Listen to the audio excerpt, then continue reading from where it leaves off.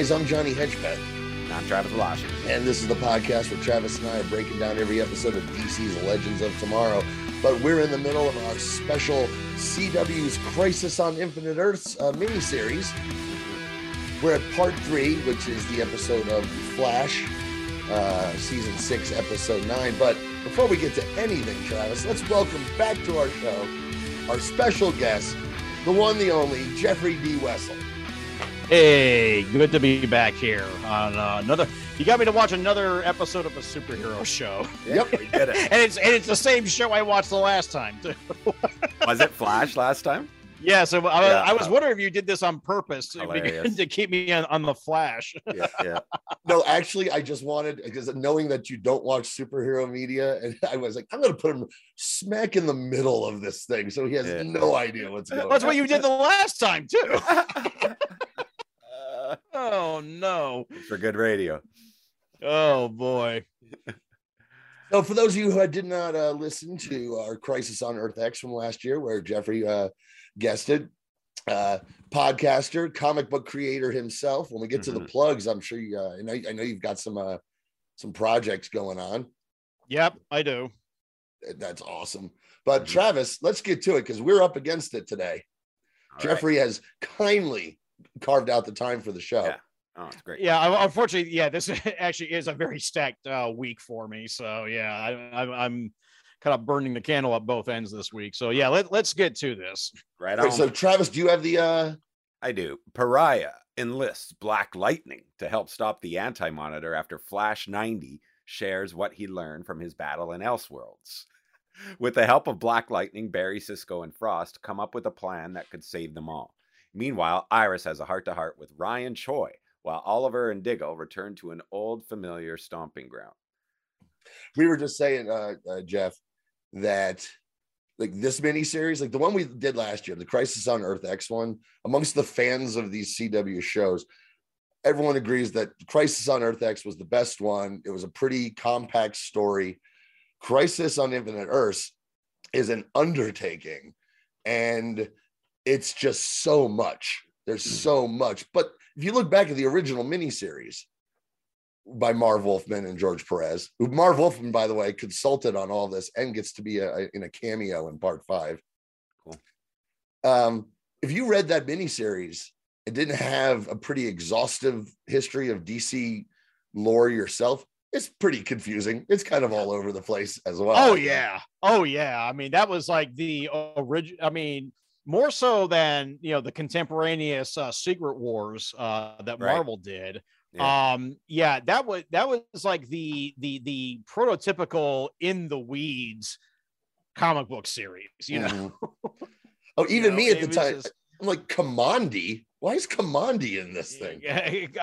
From Anthro to Kamandi. Yeah, I mean, it goes all, yeah, I'm dropping Anthro on this show. So just loaded and sprawling, right? Just loaded and sprawling would be like the two main adjectives I would use. And Johnny keeps I enjoy the Crisis on Earth X, fine, but as much as like jeepers creepers, they're filling this stuff with stuff. They're filling these episodes with so much stuff. Oh my goodness! Now, hang on. I think they're achieving. Like they're just doing what the comic was. Are they not? Like that's what I feel.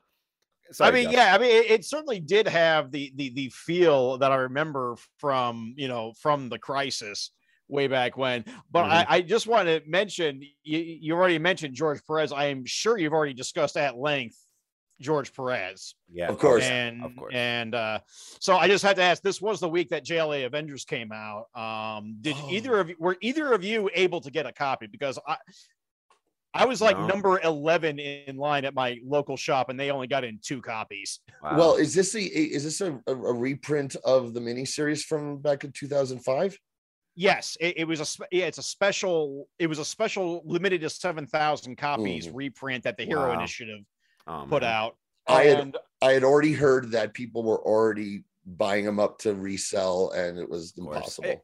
And it's the most disgusting fucking thing I can think of. So yeah, anyone out there listening who, if you got yourself a copy of that and you are eBaying this for like, $250 and not giving that money to the Hero Initiative, go fuck yourselves. Yeah, I hear you.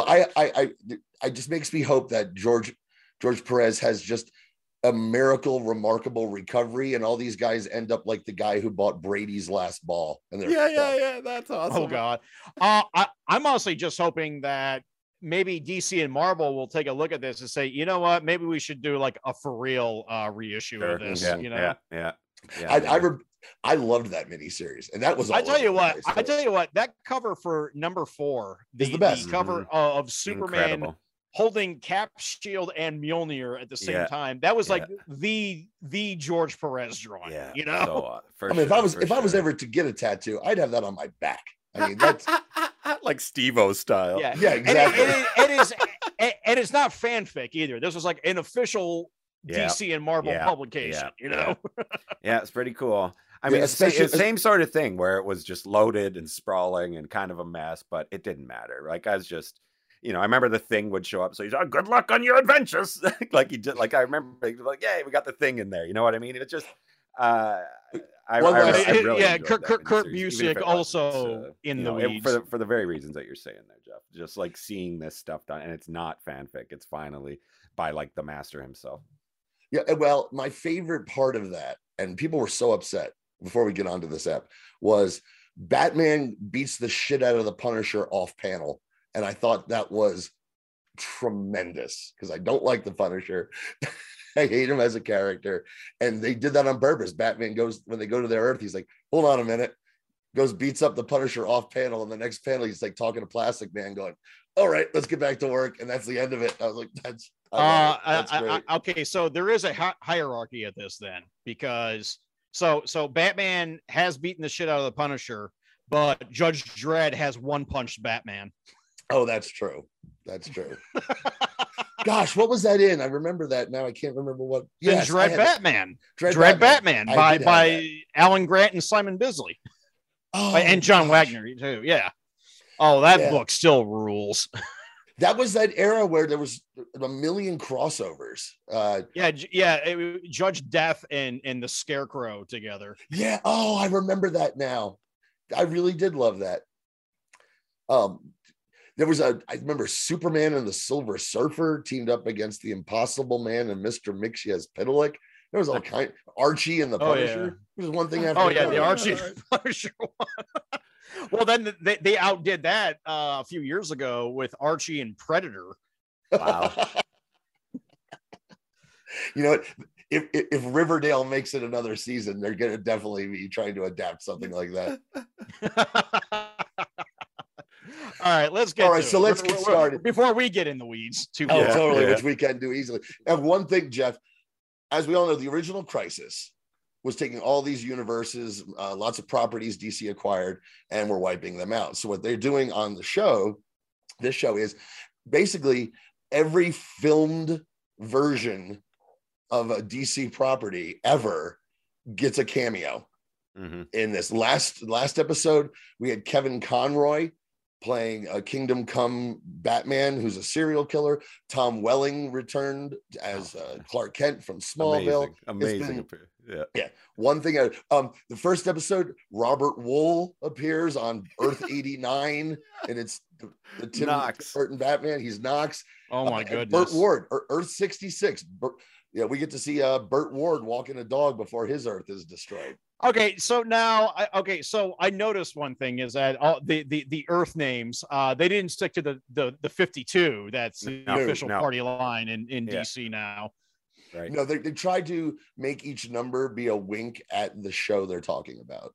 Well, okay, so that makes sense then for the opening scene for Earth 203 with the Birds of Prey. And it's like, oh, okay, I get it now. Because that's the year it debuted, I'd imagine. It was the year it got canceled. Yeah, makes sense. But also, I just have a note here. Is like when I first powered it, when I first turned the episode on, the content warning that Netflix gave was fear and language. It's like fear. Yeah. Is like, I mean, okay, I can kind of get it, but this show. I know. Yes. Well, a lot of people, a lot of Earths are getting conked but out. That'll put the fear in.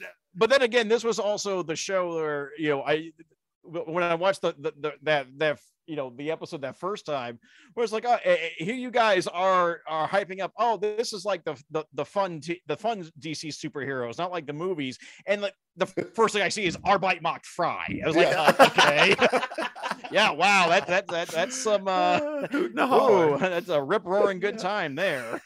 And so that's where we started on Earth 203, and it's Birds of Prey. This one shocked me because I was like, seemed like such a blip. That was one season and done. And it's the actress who played the Huntress, and she gets wiped out. They even have Dinah Myers, who was Oracle. Mm-hmm. You hear her voice. I remember her. I first fell in love with her on Beverly Hills 90210. She was Dylan's wife, who was accidentally murdered by her mobster father. Yeah, it was heartbreaking.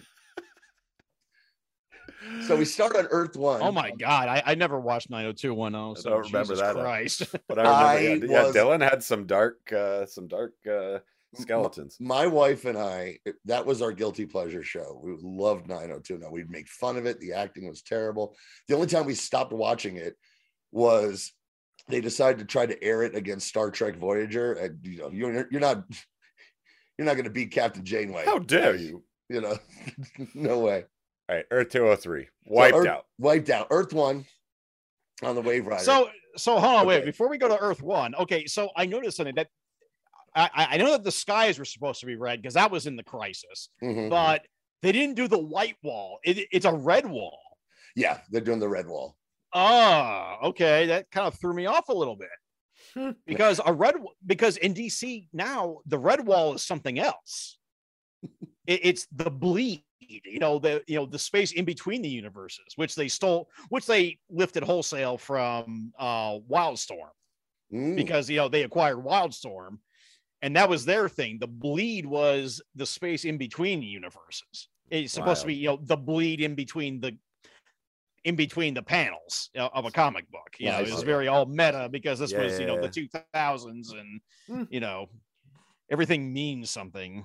You're right. So we start, Ray Palmer, the Atom, is working on his machine to detect paragons. So, Jeff, one thing they had to do, because you couldn't really do the plot of Crisis for these shows, so they had to come up with a way to highlight just certain characters.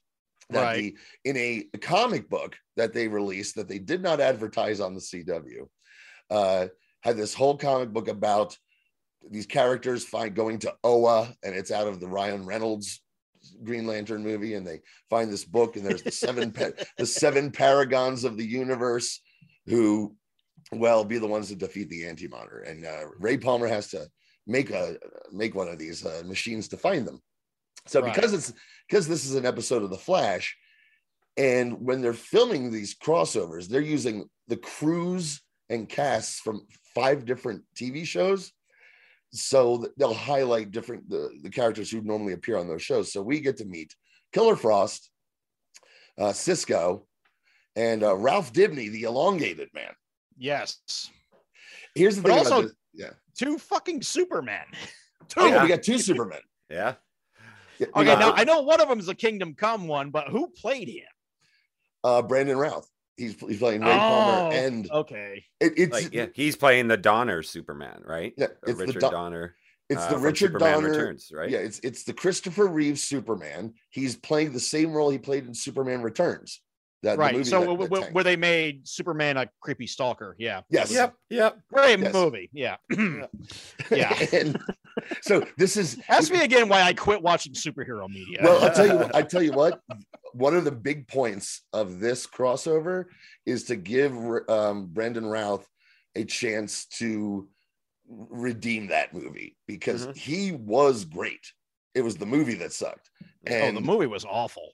And this is a chance for him to redeem himself as playing Superman. The other Superman is one from Earth 38, who is our current Superman, currently on the CW on Lois and Clark. And I was going to ask that. He's very good. Okay. So we got 2 Supermen, but this guy, the actor Hartley Sawyer, who plays Ralph Dibny, one of my favorite characters on The Flash. He looks like he stepped out of the comic page. Looks just like elongated him. Man. Yeah, well cast, really well cast, I thought. Well, he's apparently he's such a piece of shit. They wrote him off this these shows. Some old tweets came out that were like, hey, it's all a joke. Well, here's the thing about jokes, pal. They got to be funny and not just racist and misogynistic. So they write him out of the show by literally having him drenched in acid and being taken away. And maybe they'll recast him. Maybe they won't. Oh no. Oh God.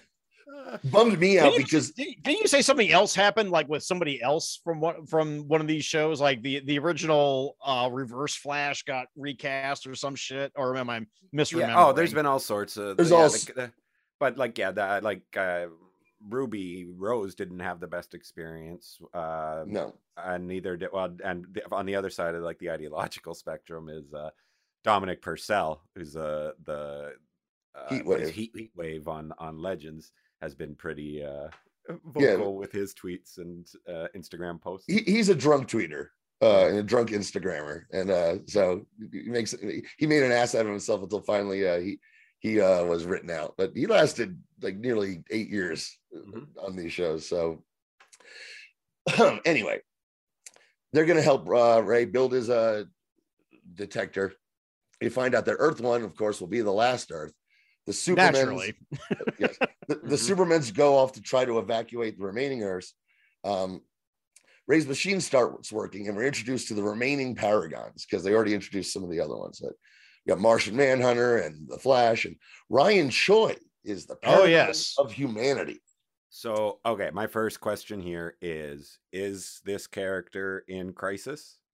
No, but he's a more modern. No. Ryan Choi was created in the 2000s. After I think around the time or after Infinite Crisis. Because I mean, I don't know if this is going to spoil anything. No. All right. He is one of the iterations of the Atom. Oh, cool. He takes over the identity of the Atom. On these TV shows, that happens in one alternate future episode of Flash, and that is it. He's never used again. But by the way, you missed the great line of "Holy All-Star Squadron." Yes, I kind of popped for that one. Yeah. I did too. Roy Thomas, the original comics fanfic writer. That even leads into a Killer Frost like ignore him. It's his first crossover because they do a little fourth wall breaking every now and then. Yeah, right. I like. Boy, there's some really great costumes in this, and some really good makeup. Well, I got a criticism of the costume. And then there's her, Killer Frost. Something doesn't for me. Like she, she stood out to me, like in terms of wardrobe and makeup and everything, and that she looked like maybe could have. I don't know. It's not her fault, is what I'm saying. She's a beautiful woman, but I didn't like the aesthetic on her as much as I did with some of the others. Well, I have another criticism. I have a criticism of the costume myself later, but that comes later on. Okay. So I have some other questions here. Sure. So another character that comes up, Mr. Diggle. Yes, that's where we're at. Diggle. John Diggle. Who is Mr. Okay, who is he? Because I know the origin of the name. Y'all just got Diggled. You got Diggled, baby. He's when Arrow started, the first of these shows, he was a character created for the show. He's the Green Arrow's sidekick, basically. Okay, because writer Andy Diggle and the artist Jock did the Green Arrow Year One. Yes, that's where the name comes from. That's what. Yeah, I was curious. Okay, so he was part of the Green Arrow cast then. Yes, okay. Yes, and he's very angry often, and he's angry here. He's yelling at the monitor because his wife Lila, who is Harbinger. So Lila, not Lyra. Not Lyra. It's Lila. It was Lila in the comics. No, it's Lyra in the comics. I have to check on that one. I'll take your word for it. I'm pretty sure it's Lila. I'm pretty sure it's Lila Michaels. I am pretty sure. Of course, I'm going to look up Harbinger. It was the Moops. It was the Moops. Oh. I'm going to look up Harbinger, and it's going to bring up the Valiant series first. I guarantee of course, I remember that. So it's still going on. So wow. We do have the running joke in here. It's one of my. Oh, you're favorite. Right. Well, you know what? on the air, I will say yes. Okay, I was wrong. It was Lila. My bad. Oh no. I could have sworn it was Lyra, but I haven't read Crisis in forever. Mm-hmm. So Diggle's all pissed off because Ollie's dead. His wife's gone. The monitor's explaining what's happening. Oh, we have the running. It's one of my least favorite parts of this one is Cisco, who is Vibe, who becomes Vibe again in this one. There's always been the jokes that he's been the characters these shows started who started like coming up with names for the villains. Like when Captain Cold first appeared, he didn't arrive and go, "Ha, I'm Captain Cold." It was always like he's the character who gives these guys these names as nicknames. So he keeps pointing out that the name of the Anti-Monitor is kind of stupid. Yes, but they beat it into the ground to the point where it really annoys me. Yeah. Yeah, they did kind of make a couple of jokes that way, didn't they? And so Diggle is going to go to Purgatory with Green Arrow's daughter and John Constantine to get his soul, because they've raised his body with a Lazarus pit, and they got it like, I don't know, in the refrigerator or something. Yep. And they're off to get his soul. Cisco discovers that the source of the antimatter wave is conveniently under Central City. What? Oh, what a coincidence. Perfect. That's like, as Pete pointed out in the last episode on the Titans show on HBO, there was conveniently, this past season, a Lazarus pit underneath Arkham Asylum. These things happen all the time. All the time. You build a house on a Native American burial ground. Yeah. You build an insane asylum over a Lazarus pit. Mm-hmm. Oh boy. So the Monitor makes Cisco Vibe again, because at this point they've given up on his powers and being a superhero, because it never really worked. The character, him dressing up in a costume and being a superhero, never really worked that well, so they got rid of it. But they need it for this. They need it for the crossover. So you are in the pleather, my friend. Yeah. No. Yeah. I guess. Yeah. This outfit isn't the best either. It looks like he's in a Gillette commercial. Well, if you ever seen the original Vibes costume from the 80s, not much better. Oh yeah. What is Vibes' power exactly? I was just about to get into that. On this Vibes' power on the Flash, ladies love him. Well, yeah, no, definitely. The ladies totally dig him. His power is to be the Deus Ex Machina. That's his powers. Whatever you need him for. It gets ridiculous. In the comics, he vibrates things and they break. That's what I figured. In this, he can enter people's minds and read their memories. He can create portals, and he can do anything. He literally can do anything. It's whatever they need the character to do, Vibe can do it. Okay, so it's funny that you're making that comparison, because I was saying that, how did Vibe lose his powers? I'm like, did Scarlet Witch show up and say no more Vibes? Or maybe that would be cool. But no, it turns out it turns out that Vibe is apparently the Arrowverse's version of Wanda, because just whatever you need Wanda for, that's what Wanda's there for. What is it? It's hex magic. Well, what does that mean? It means whatever we need it for. Right. There's a lot of that. I can pull multiple from any possible reality. That's what I can do.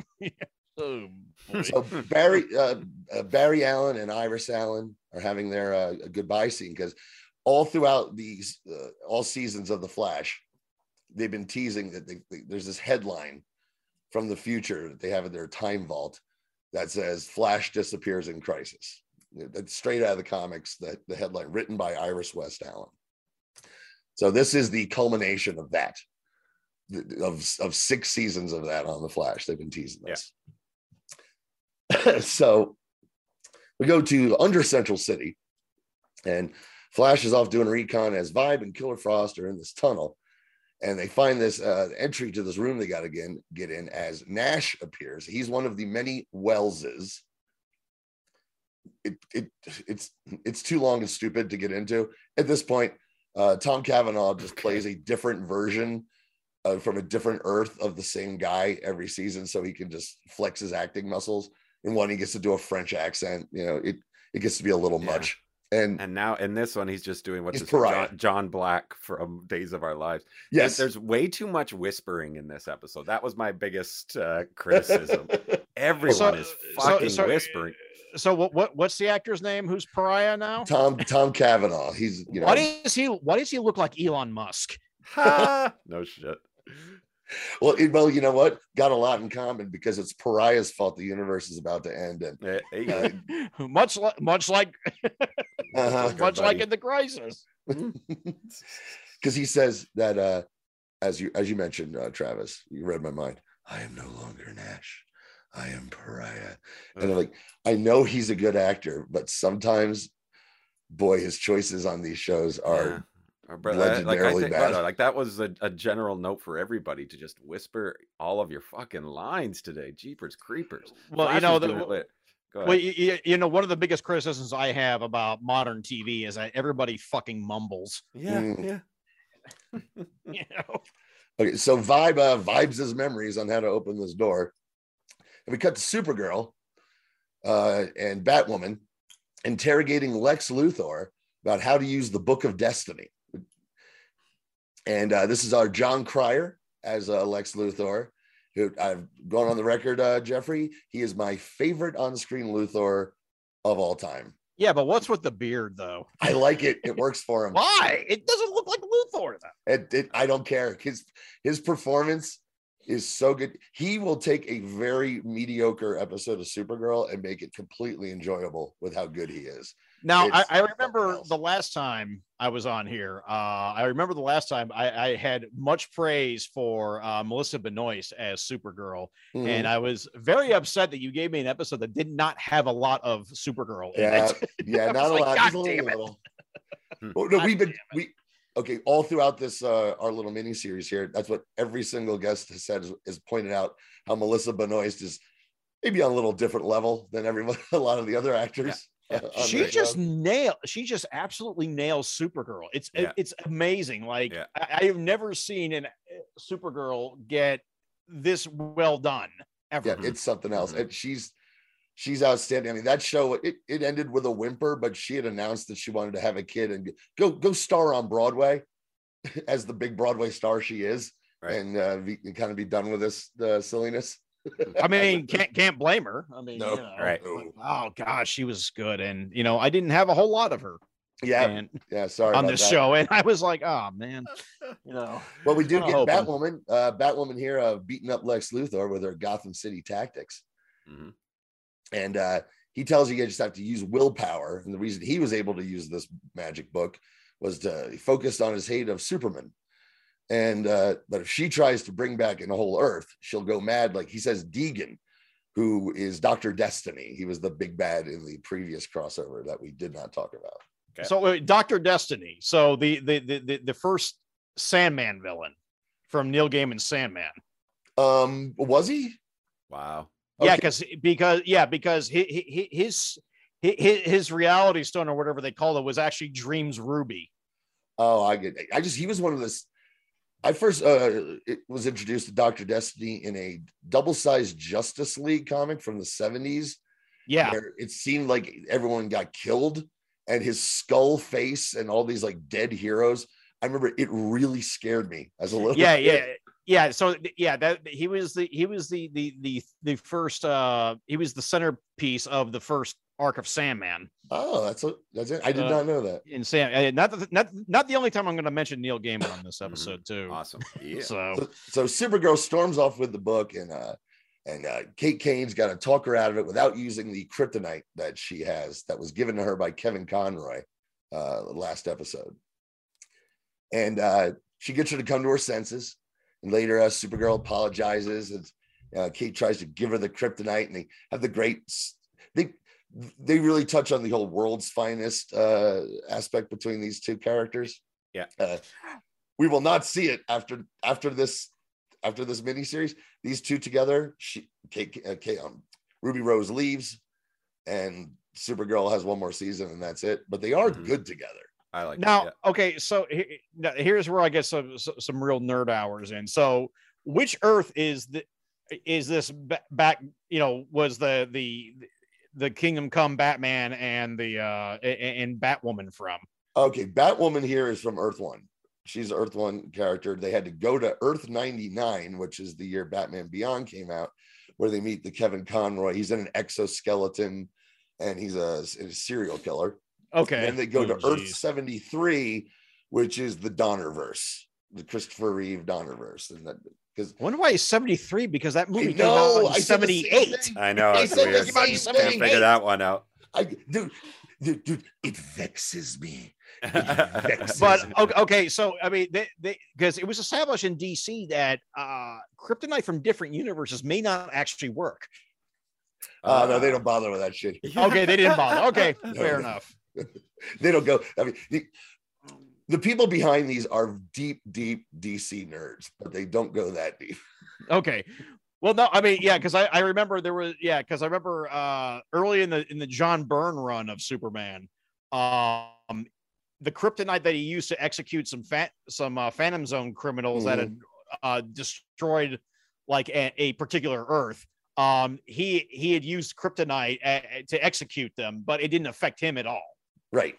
So that's the one that introduced Supergirl into the Byrne. Superman. The Matrix. Mm-hmm. Yeah. All right. Okay. You know those weeds we were talking about? Yeah.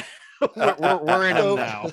We are in them now. But Supergirl tells her, keep the kryptonite in case you ever have to use it, which I always like that little touch. Superman is the trust Batman to keep on hold of a little bit of kryptonite. Yeah. Just in case. So let's cut to this cameo, because this took me by surprise when I was watching this when it aired. We cut to Earth 666, and this is Lucifer, which at the time was airing on NBC, and this is a CW show, but it's a Berlanti production, and then it got moved to Netflix, where I think it's continuing to be new episodes are being made, or maybe it just ended. I think so. Yeah, it shoots in Vancouver, Lucifer. So I didn't. Is it meant to have any sort of attachment to superheroes, that show, or is this just a fun? Yeah, it's a spinoff from Sandman. Oh, I didn't know. Because spoilers for Sandman, because I think the show version of that's coming up. Lucifer abdicates hell and gives the key to hell to Morpheus as a way to get back at him. But he ends up in LA. And there was a long-running Vertigo series by Mike Carey, detailing Lucifer in LA. I never knew that Lucifer show actually had comic book roots. I thought it was. Yeah, well, I mean, this is the extent of it acknowledging it, because I've only seen a handful of the shows, but the show has evolved. It's basically a crime show where he runs this nightclub in LA, but he also works with the police solving crimes. And it's like that kind of show. It's kind of like, what was that? Castle. Right. But with more. I never watched that. I never watched that show. So that kind of thing. He's got a partner and they solve crimes, and he gets to use his Lucifer powers, which clearly are his charm. This actor, Tom Ellis, just kills it. I love him. I think when he looks at Constantine here, he's like, it's all very biblical, isn't it, John? I was like, God damn, this guy's good. Yeah, he felt like if you didn't know, you felt like he came from somewhere else or another show or something where he'd have a bigger part. Yeah, I love this scene with him. I thought it was a great cameo. It took me completely by surprise, just because could get to work this out between two networks. I mean, that's kind of impressive. I mean, at some point, Jeff, and we're going to get to, I think it's the next episode, as soon as they wrapped filming on this, they didn't even bother to contact the movie people, because it's for a long time, the movie people don't want anything to do with these TV shows, and they tell the TV shows who they can and cannot use. And so they didn't even bother to ask. So they finish wrapping, and the movie people contact Mark Guggenheim, who runs these shows, like, here, we heard you wrapped filming. We'd love to have done something. He's like, now you tell me? Okay. Yeah, so news to me. And so they filmed something. It's like a 2-minute bit. They filmed something. It's coming up, and it blew everybody's minds that it happened. but it's totally shoehorned in. Oh, I remember feeling like, well, that's out of nowhere. Why is that there? That's why. Because interesting. Well, I do want to point out that in the late 90s or early 2000s, there was a crossover episode between Boston Legal and Ally McBeal, which were on different networks, because Mark E. Kelly was the showrunner of both those shows. Oh. And wasn't there that Murphy Brown and Seinfeld did it once too? Remember? That's true. That's true. Oh, I don't remember. Yeah, no. But and there were two production houses, Law and Order and Homicide: Life on the Streets crossover, but that was the same network, so that was a little easier to pull off. So. Oh, did David E. Kelly get in some picket fences? David Kelly. Yeah, get picket fences into that crossover. I would have liked that. I don't know. I didn't watch either show. I just knew that it had happened. So, are we still on the Lucifer bit? Yeah, here? Yeah. Yes. Okay. Because all right, well, go ahead. All right, I'm just gonna wrap up the scene and then tell me. Okay, so he gives him this card that'll give him to purgatory because Constantine's powers are wonky. But I was just saying, I really thought he was charming and almost making me want to watch that show. Just this guy, I thought, wow, he just jumps off the screen. But please go ahead. Oh, okay. So there's a line in there where Lucifer calls John Constantine, and John just kind of chuckles and says, Constantine. Oh boy, I actually remember this now because a lot of people got very upset about this. Yep. I have never heard any of John Constantine's or Constantine's creators actually say his name. So that would be, Alan Moore, Steve Bissett, and John Tottleman. Neil Gaiman insists that it's Constantine. Wild. And that's why it's there. And Jamie Delano, and of course they both, wrote Hellblazer at various points. Right. So, the British folk. So essentially, the British folks seem to pronounce it Constantine. Us Americans pronounce it Constantine. So. Yeah, and that's why that line was in there. That was deliberate to reference the back and forth, because when Constantine, when he says Constantine, he goes, "It's Constantine." He looks at him, he goes, "I don't care," and walks away, and that's how the scene ends. Awesome. No, that was. I mean, yeah, that was very good. So he casts his spell. And they go to a purgatory, which in Oliver's purgatory is the Lian Yu, the island where he spent 5 years. And because that's Chinese for purgatory, as the actress who plays Maya really ham-fistedly reminds everybody on the island. By the way, did you know that Lian Yu is Chinese for purgatory? Like, well, now we do. So, Jeff, this actress, Catherine McNamara, they were doing a backdoor pilot after Arrow was done, and it was going to be in the future with her as the lead, as a young female Green Arrow, and they did not pick up the pilot because it was not good. And we've kind of talked a little bit about this young lady's performance just here on the crossover. But Travis, we were saying maybe not ready for prime time. Well, You're pretty enough. They'll give you another shot because she will be starring in the spinoff of the new Walker Texas Ranger reboot that's a success on the CW, and they're giving her a spinoff of that. So they're taking another crack at young Ms. I did not even know that there was that they rebooted Walker Texas Ranger. Oh yeah, it's a reboot. It's a Walker reboot with one of the guys from Supernatural is the star. And oh boy, interesting. Be still my beating heart. Yeah. But this is a Walker, who's a single dad who, has issues and weaknesses and loves his kids and all this shit. It goes by they, them. Yes. Like much more progressive. Yeah. It's the CW Walker. All right. So they find Ollie, the card's fading, and all it takes is Diggle to grab him and shake him out of it because he lost his memory. And they made it clear, like, well, we're fucked. He's not going to have any memory. And all it takes is Diggle doing his old, "You're my brother." Yeah. "You're my brother, man." It is so dumb. Right after he's just like taken out 3 people. Yeah. Bang, boom, bang. And there's like, no, I just need to talk to him.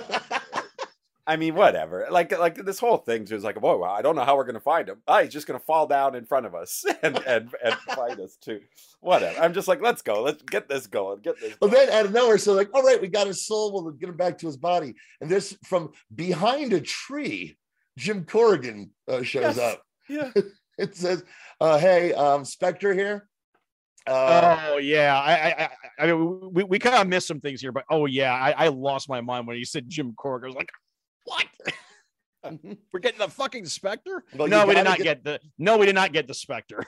Well, we do somewhat next episode because no spoilies. Oliver Queen becomes the Spectre. Well, yeah, they showed that, they kind of hinted that in this episode, because you do need. There's a certain story beats you have to have for this to be Crisis, and the Spectre fighting the Anti-Monitor as the new universe is created has to happen. You got to make that happen, and this is how they're getting there. But I just love. He's like, "Excuse me, over here. Yeah, hi, Corrigan here," and he has to ham-fistedly tell his origin story. Yeah, I was a cop, and I was thrown in a river, and then I was this, that, and the other, which I don't mind so much because that's right out of a comic book. Yeah, totally. That's right. Yeah, they would show us 3 panels of the quick little origin to catch everybody up, being fitted for cement shoes and tossed in the Hudson. Yeah. And Jeff, I just picked up our buddy Kelly Nelson. Went to a Comic Con with him, and I picked up the Michael Fleischer run of Spectre. I don't know if you'd read any of that. It was really controversial from the 70s. Did you ever read John Ostrander and Tom Mandrakes? No. In the 90s? No. It's actually not bad. Yeah. Like I just like this is just they're all really quick and digestible, but they all just have like this just shockingly poetic justice. Violent. They're right. Violent. Yeah. Well, yeah.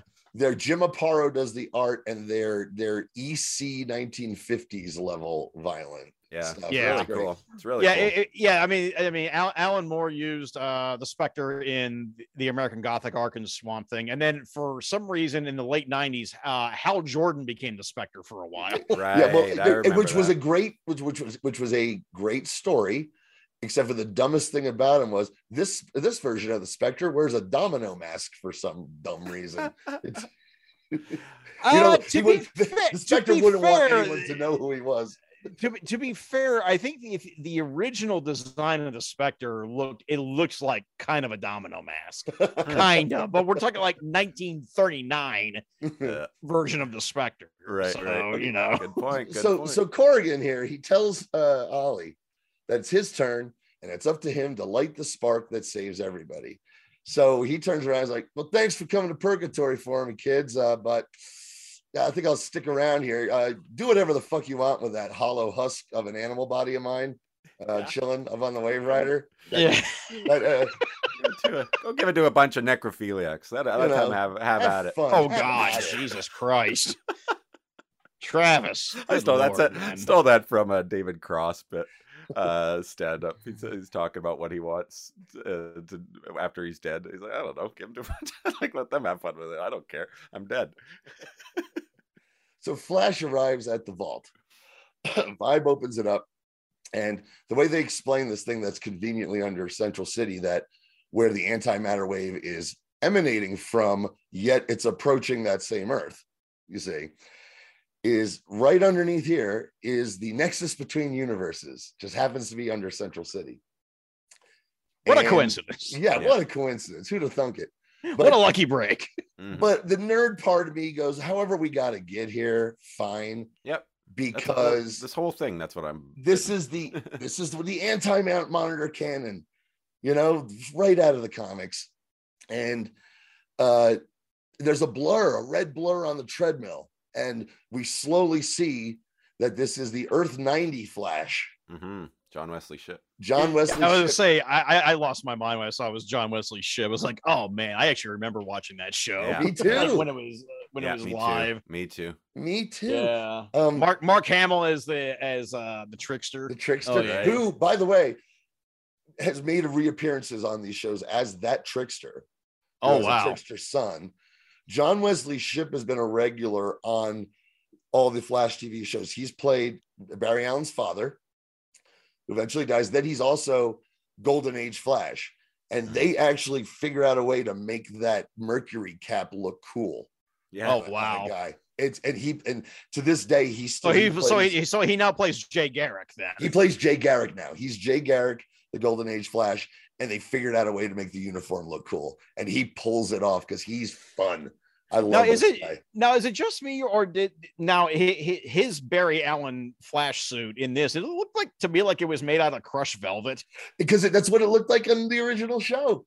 Oh, did it? I don't remember that. I don't remember that, but okay, I believe you. That's a sexy suit, man. That thing feels good, luxurious. Feels luxurious, but you think it would cause more friction when you're running that fast, right? Or you're going to have to, and some of them it'll rub off after a while. Not only that, but just not as aerodynamic either. Good point. Good point.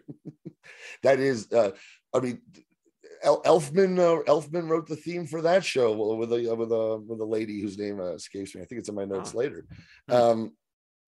We quickly find out that Earth 2 was gone, which means that the characters of Harry, who's one of the Nashes, the best version of it, and Jesse Quick are dead. Off screen, they had Jesse Quick as a character for about 2 seasons, who was a well-liked character by the fandom, and they just kill her off screen, and that's the last we ever see of Jesse Quick. It's pretty wild. So Vibe pops out the old Flash, and he's great. I love the way he reads, I love the way he gives his hero dialogue. It's so... he feels like a 1940s serial guy, and it's great. He's like, well, thanks, but I appreciate the respite. But that thing's got a fail safe that will destroy all the Earths. And then Pariah just takes off. So before we get back, there's something vaguely sincere about that, about the way he delivered it. He's good. He was my favorite part of this episode for sure. John Wesley Shipp. Yeah, he's an old his pro. storyline. His storyline is great. Yep. So before we get back to the Flash stuff, I just got to get this stuff out of the way. So we go to Ivy Town, where we find Ryan Choi and Iris and Ralph. Won't you take me to Ivy Town? Ivy Town. That's one of those great old DC names, because that's supposed to be Princeton, right? It's Princeton, right. And so it's Ivy Town because it's the Ivy League. Ivy League, yeah. Of course, it also has a feel of like, Pallet Town from Pokemon, that sort of thing. So, and they established that Ryan Choi is a Ray Palmer fanboy, which is nice. And Ralph stretches to show him that they're superheroes. The CGI for Elongated Man sometimes is awful, but stretching is just hard to do, even with a $1 million budget. Like that Fantastic Four movie, it didn't look any good. I was saying, it looked like shit. And every Fantastic Four movie, it's looked like shit. So right. But they do some imaginative get arounds with the seasons that he's on the show that are a lot of fun. With him, he could changing his face shape into other people's face and stuff. They do some neat stuff, because the guy may be a piece of shit, but he's a rubber-faced comic. So he's just perfect. And he says, well, if the end of the world's coming, I want to be home with my family, with my baby Simone. And Jeff, if you thought Diggle was that was Ryan Choi's creator, Gail Simone. Yep. Nice. So Iris eventually talks him into it. Ray says only Earth 1 is left. We flash back to Barry and Iris and his promise to always come running home to her. That was the song from their wedding, sung by Supergirl until Nazis invaded their wedding last year. Because there's no love, guys, like fucking foster Nazis. Well, there's no love like foster sibling love. That's a love that never breaks. Yeah. That's the origin of Flash on the shows. He was adopted after his mom was murdered, dad framed for it. He goes to live with the cop who was on the scene, Joe West, as a foster child, as a kid, and meets his foster sister, Iris, who eventually is his true love. Oh boy. They never address how weird that is. It's frowned upon. Frowned upon. He'll call Joe dad. Margot Tannenbaum? That's one of my favorite lines in the Tannenbaums. when he's like, I need to talk to you about something. It just cuts to Gene Hackman on the roof. Margot Tannenbaum? of course, Margot Tannenbaum. Anyways. So Lois sees on the monitor, oh no, I'm sorry, monitor, on the screen that another Earth has just gotten wiped out. Meanwhile, the monitor talks to Lois. It gets to open up a bit, and the LaMonica Garrett gets to show that he can act somewhat, because all he's had to do on this miniseries and his old appearances for 2 seasons as the monitor is talk stoically and give vague plans that don't make much sense to the superheroes. Yeah. And now I do have a question. Who played the monitor? His name is LaMonica Garrett. He's currently on 1883, which is that spinoff of Yellowstone, where I've seen little bits. More shows I don't watch. Oh, I've seen bits. Here's the guy can act. He's good, but he's cast for his look and his willingness to get that hair done that way, and he's got a big booming voice. But here he actually gets to like show something. He's talking about his wife and kids. By the way, Lois doesn't do anything. Just like, so how you feeling there, monitor? And he starts talking about his wife and kids. She doesn't say shit, and he turns around and looks at her and says, I see now, Miss Lane, why you have such a great reputation as a reporter. She's like, yeah, I just have to sit here and do shit. Do nothing. People just talk to me. Really pulled that one out of you, pal. Hope you don't have the keys to the vault. But I love this. Right before we go to break, Kingdom Comes, Superman shows up exhausted. He says he's got to get out there and keep fighting no matter what. And he explains that the black in the Superman crest is to show hope shining through, which is great. I love the delivery, but to me, I'm like, what are this Kryptonian-esque bullshit? I hate it. I've hated it since 1978, that it's conveniently an S because it's Kryptonian for hope. Go fuck yourself. Well, that was not. Wait, whoa, time out. That was not from 1978. It was the movie. The movie started that. No. Oh. No, that was a Zack Snyder thing. The S was just the L family crest. Okay, the L family crest. Gotcha. Okay, the hope was the Snyder thing. I'm right. I'm talking about it being the L family crest. Hated it the first time. Like, that's stupid. It's conveniently Superman's S just happens to be the crest. I hated it. I John Byrne got rid of that when he did Man of Steel. For a while, but then they leaned harder into the Kryptonian stuff, because my least favorite stuff about Superman is Krypton, and so many of the movies and even the TV shows just lean hard into Kryptonian stuff. It's funny is that I feel a lot the same way. One of my major things is Doctor Who, and I feel the same way about Gallifrey. Yeah, I can see that. Yeah, like they and especially lately, the modern series has focused so much on what happened with Gallifrey.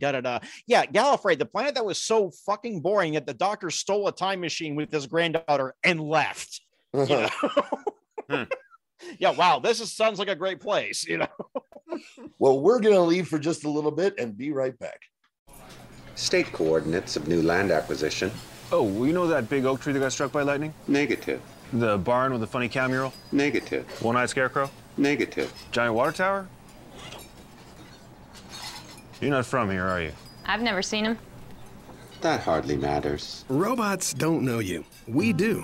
Hey, how's your dad doing? For over 80 years, Farm Bureau Financial Services has built relationships first and plans second. It's your future. Let's protect it.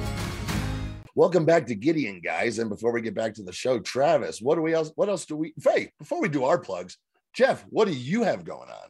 What's in the pipeline? Well, as eagle-eared listeners will know, I am the regular host of Boom Goes the Dynamite here on the PWOM Podcast Network, where we do more or less weekly AEW Dynamite reviews. I know we lately we've had to take some weeks off for reasons. And I also host Busting Balls, which is actually an independent podcast, but this network is so kind enough to host it as well as a simul feeder. Eventually, one of these days, Chris Tomasetto and I are going to do the actual final episode, Strong Style Story, but we just kind of keep not getting around to it. I also write about professional wrestling, both on my blog, strongstylestory.tumblr.com, mostly focusing on Japanese wrestling, but also for coin at fanbite.com. All right. And so I've been working semi-regularly there over the last year or so. I do, as mentioned, I am also a comic creator. I do have 2 crowdfunding projects coming up, so stay tuned for that. One will be coming sooner than the other, is all I can say to that. And my Dark Horse book was supposed to be out this August, but it explicitly got pushed back to March of 2023 now. So we'll have a little bit of time to plug that. Cool. Awesome. And yeah, Palm Podcast Network. That's where it's at. That's where we are. That's a lot of great shows, including the ones that Jeff just talked about. The one that Johnny and I did recently, Yours, Mine, the Truth, my podcast, where we talked about the Beatles' White Album, was a lot of fun. And lots of fun to find on this feed. Give us 5 stars or give us a nice review or something, wherever you find your podcast. But aside from that, we always do Mystery Titans Theater. We had a great show last Saturday with the Frightful Four. We're looking at February of '82, Georgia, Memphis, and a little bit of Portland. And our 50th episode is coming up, but it's going to be postponed because of I'm part of another gig on that Saturday night that we usually do it. So it'll be a week later, but that'll be our 50th episode. If you're going to join us, twitch.tv/Jarvis Washing Machine was when we go live every other Saturday, 7 p.m. And then I'll put the edited and finished episodes up on YouTube, youtube.com/c/Jarvis Washing Machine. Please follow us there. We have been stuck at 499 followers for it feels like a month now. It's just staring me in the face. And I feel like seriously, I'm telling you, Johnny, we'll be able to retire once we get 500. My wife just walked in and laughed when I said I heard that. Yeah. So Mystery Titans Theater, check it out, guys. Jeff, we got to have you up. You popped the room, Christine. Yeah. All right, so now's the time of the show where we like to check in with everyone's favorite immortal despot, Vandal Savage, and usually see what he's drinking tonight. But we're recording during the day, so he's going to give us one of his recommendations. It's time for Savage Brew. Boy, you really had quite the long intro there. Yeah, it's me, Vandal Savage. It's a BFGG, as you know. Middle of the day, so taking it easy. I'm moving a little slower today because I went out to the hockey game to see my beloved Calgary Flames defeat the Vancouver Canucks handily. And boy, oh boy, I had several wobbly pops, as we like to say here in this fair country. Including I know I started with the Fat Tugs, which is a BC favorite, 7.5%. Goodness gracious, knock you on your ass. And I finished with, I believe, a Stanley Park Hazy Pale Ale, and I can recommend both very much. But I see we have here today our friend Geoffrey. Nice of you to join us, Geoffrey. I think it's interesting that you mentioned all these projects you're working on. Although I wanted to ask quickly why that crowdfund they're asking you to pay them back after seeing your work. That was odd. Anyways, Johan, quickly, this beer, far too sophisticated for your infantile palate. I gotta go throw up. Goodbye. Hey, Vandal. He's gone, man. He's gone. Sorry. Oh, can you pass a message along to Mr. Savage? Your mom. Okay, got it. She was a wonderful cave woman. But I am DB curious.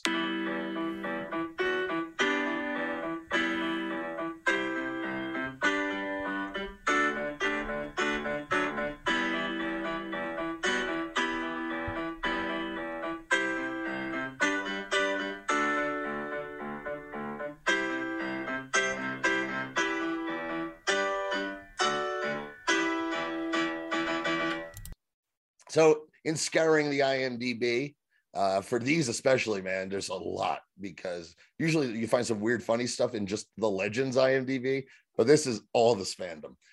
So this bit of trivia cracked me up.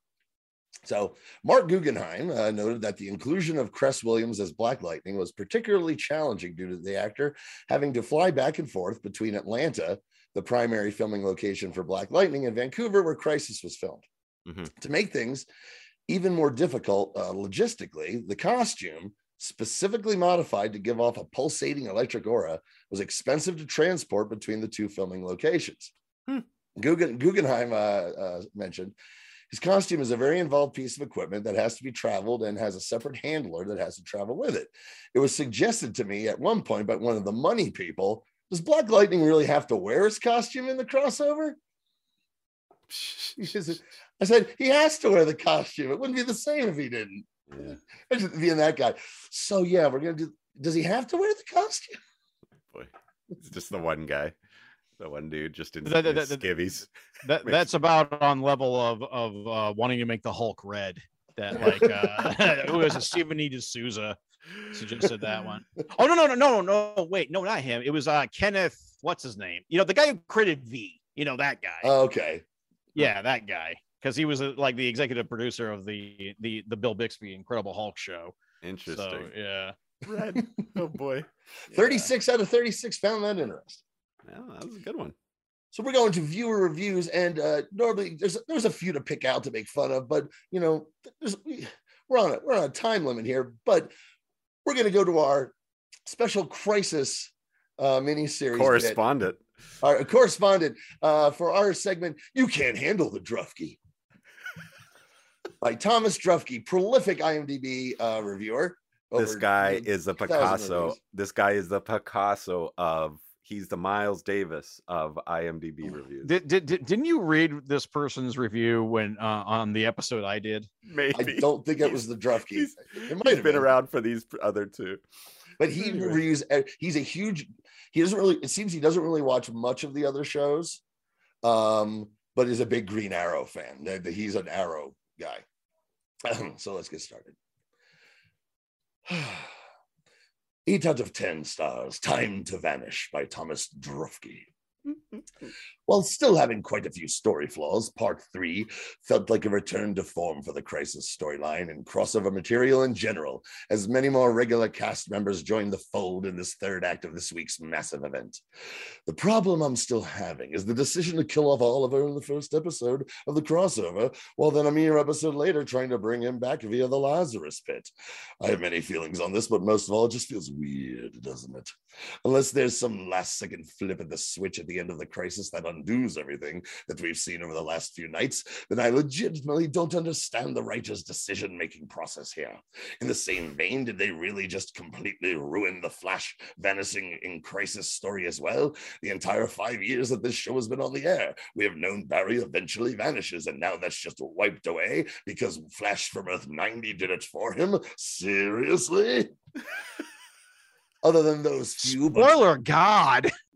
Other than those few but noteworthy complaints, I actually liked the episode much more than the night before. Putting Barry back at the center proved to be much more interesting than Batwoman or Supergirl, and the return of Dig and first appearance of Black Lightning in the Arrowverse was a nice touch as well. And again, I know that the entire crossover feels like an Avengers ripoff, but I liked the cliffhanger we were left with quite a bit. But it's still weird that Oliver is not there. Yeah, but he almost called him. I wish he would have called him Queen again, because that's what he'd been doing in the past. Yeah, the Queen. 6 out of 11 found that helpful. Come on, the Queen is dead, boys. Yeah. So that means 5 people, Travis, can't handle the Drufke. They cannot. No, he's as I said, he's like Nick Drake. We're not going to recognize his brilliance until he's dead. So back at the vault, we find that Pariah has saved Black Lightning from his Earth, and this felt like we knew it. Those of us who watched these shows knew it was coming, but Black Lightning did feel like they were, and it took place on its own Earth, because these shows are all the new ones were interconnected, and they did Black Lightning as nope, it's going to be its own Earth where there's no other superheroes. So his Earth is the one that was wiped out that Lois noticed. So Cress Williams here, who I love this guy. I think he's really good. Great. I like him a lot. Yeah. Black Lightning. I had my problems with the Black Lightning show. It had nothing to do with him. It was like one character who was channel changing for me. And the original costume he had was too bulky, but this is the slimmed down one. It looks great, and he really brings a lot. Just got a real quiet realism to him that nobody else really has. Again, really he's really, really good. So he's pissed off. They didn't save his family. And but both Barry's asking for his help, and it's great. He just coolly sneers and just like, he's allowed to whisper because he does it good. He's like, "What do you need from me?" And it's just so like, oh shit! I'm like, my superhero boner starts going. Yeah, baby, this guy's great. So he's got to contain the energy of the cannon, and like, can you do it? And I just love. He says, "Let's find out." And pretty cool. Start shooting lightning. Then both Flashes go into flash time to try to figure out what to do. And they figure out that Barry figures out that it's time for him to disappear in the crisis. And it cuts to Black Lightning. And he's on his show, he's a high school principal of an inner city school where the grades are fantastic. And he starts reciting the school motto. And that's what's keeping him focused, which ends with, by any means necessary. Yeah. Interesting. And that comes up a couple times. Well, they at least one more time. It's twice. It's twice because they beat it into the ground, but the second time, it's the funniest part of the show. I know. A little knowing nod. Yeah. So Barry says goodbye to Cisco and Caitlin, but old Flash 90 jumps up and steals Barry's speed. He's like, "You'll learn a trick or two after riding the lightning for as long as I have, kid." Man. And he's going to be the Flash that dies in the crisis. And Black Lightning falls. Cisco has to breach him back in. When he turns around and looks at young Barry Allen and says, "Keep riding the lightning, son," and winks at him. Oh, the best. Oh man. And the highlight of this series so far. And then we get footage from the old series with Amanda Pays there too. Amazing. That made me cry, man. That was awesome. Man. I thought that was so good. That's like, to me, that's the highlight of this miniseries so far.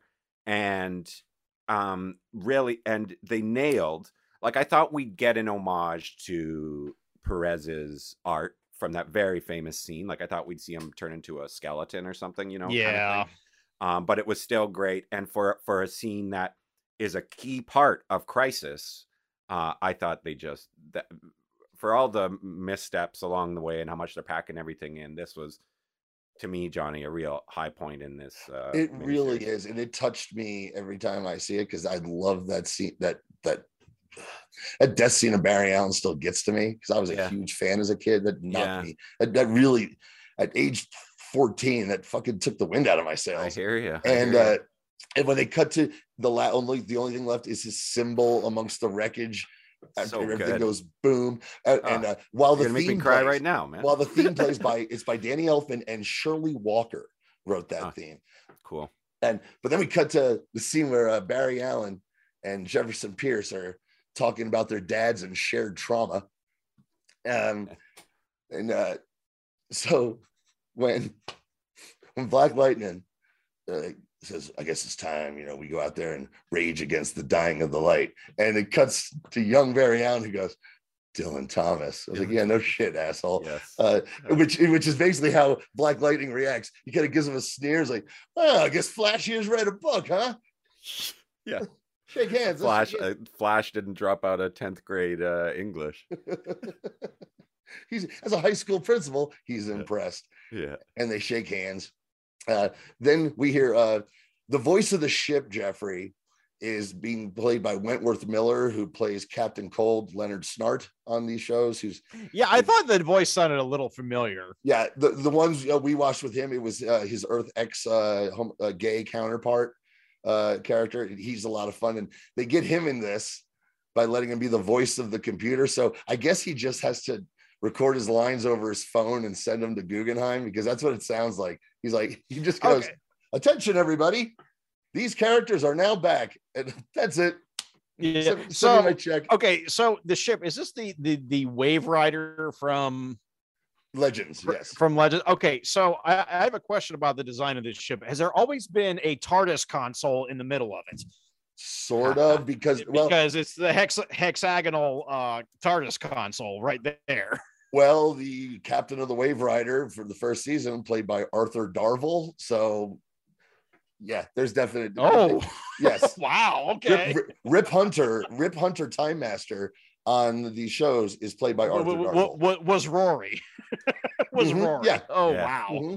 Had no idea. Yeah, we missed him. He was good, man. He was great. Yeah, he was a lot. I like Rory. I liked Rory too. I liked Amy and Rory actually. Yeah, me too.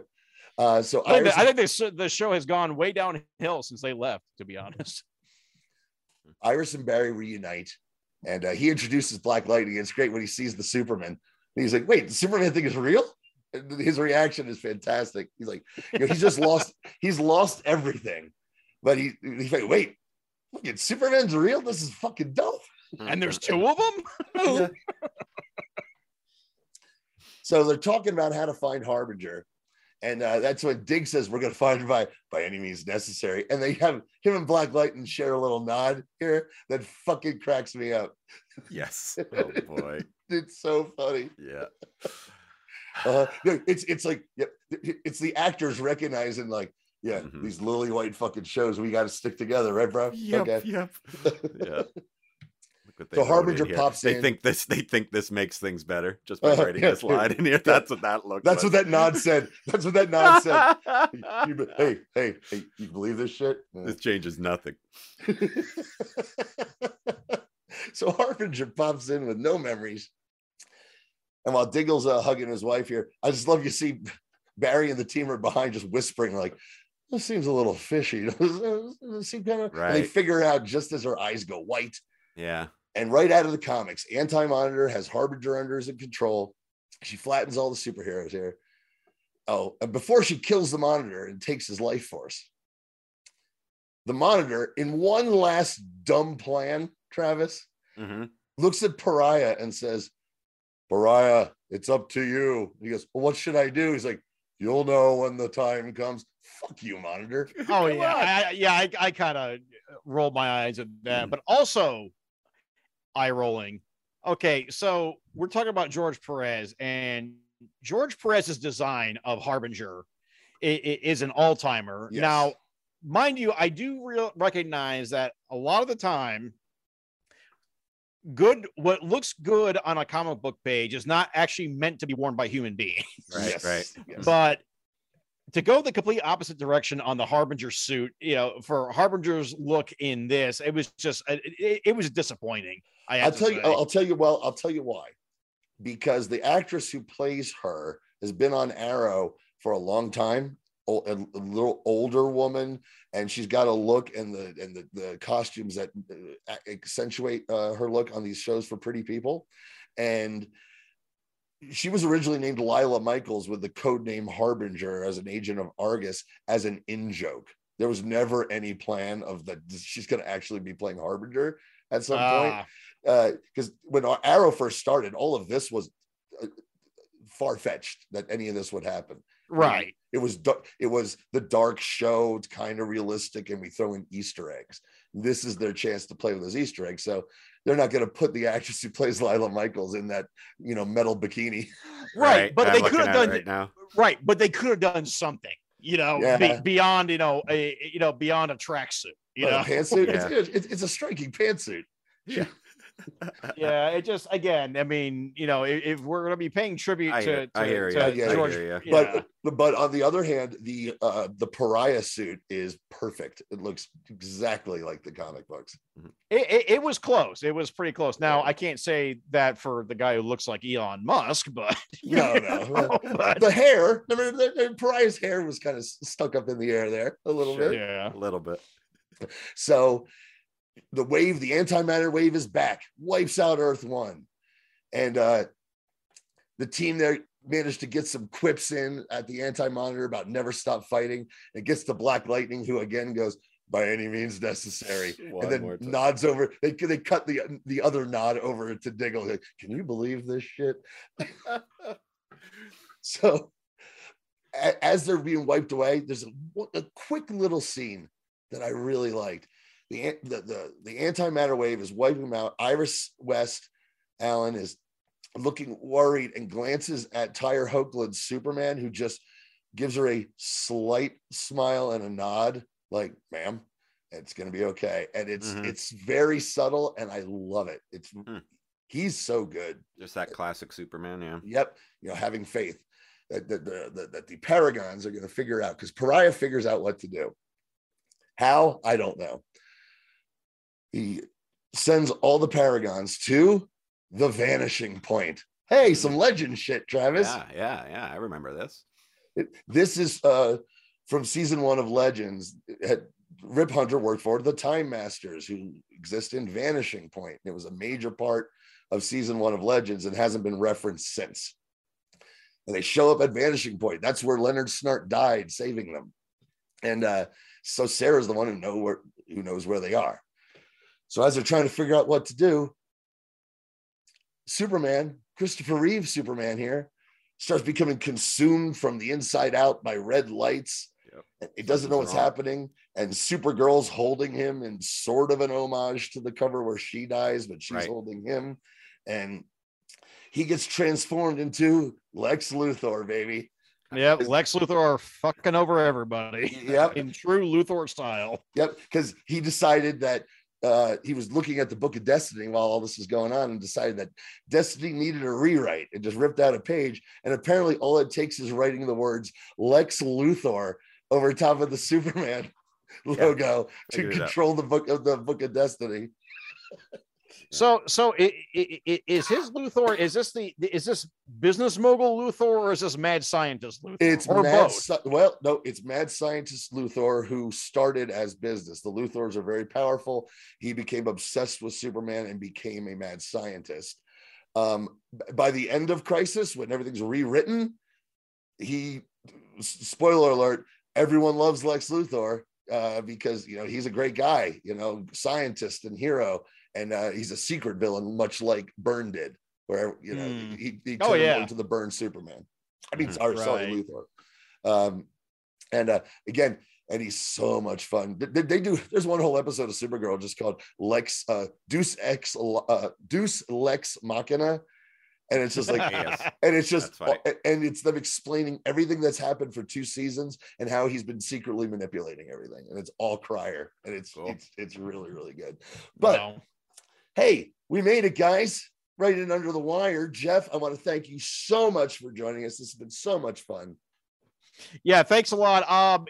This was, this actually went by. I had to say, I was actually, I thought there was going to be like a lot more to the episode, and then suddenly it was over. It was like, oh shit. I mean, I just remember the first time it seemed like it felt every bit of it, and this one actually just kind of went by. So I have to say, I actually kind of no, I'm talking about the actual episode of the show, not this one. Not the fight. No, this has been a dredge. No, this one, no, I've been clock watching this one. So. But actually, I was very surprised when the episode ended. When it did, I was like, holy shit, wow. And this is what led, and this is what leads into the CW deciding that this cliffhanger, we're gonna make everybody wait a month to see what happens, because it led into the holidays, and they just cancel everything into a month of terrible Christmas programming. And and then it came back. When it came back, all the steam had been left out. People were like, forgot what had happened. There was the promotion stopped on it. It was the CW's choice on how to program this was bonkers. And you had said that there was an attached comic book that they didn't. That they did not advertise. Yeah, that's so stupid. But once again, Jeff, that's entertainment. Yeah, that's entertainment. All right. Do we really need the Black Lightning suit? That's entertainment. All right. Be sure to follow us. Be sure to follow us at Guys Gideon on Twitter, and we will talk to you next time. Adios. Bye now.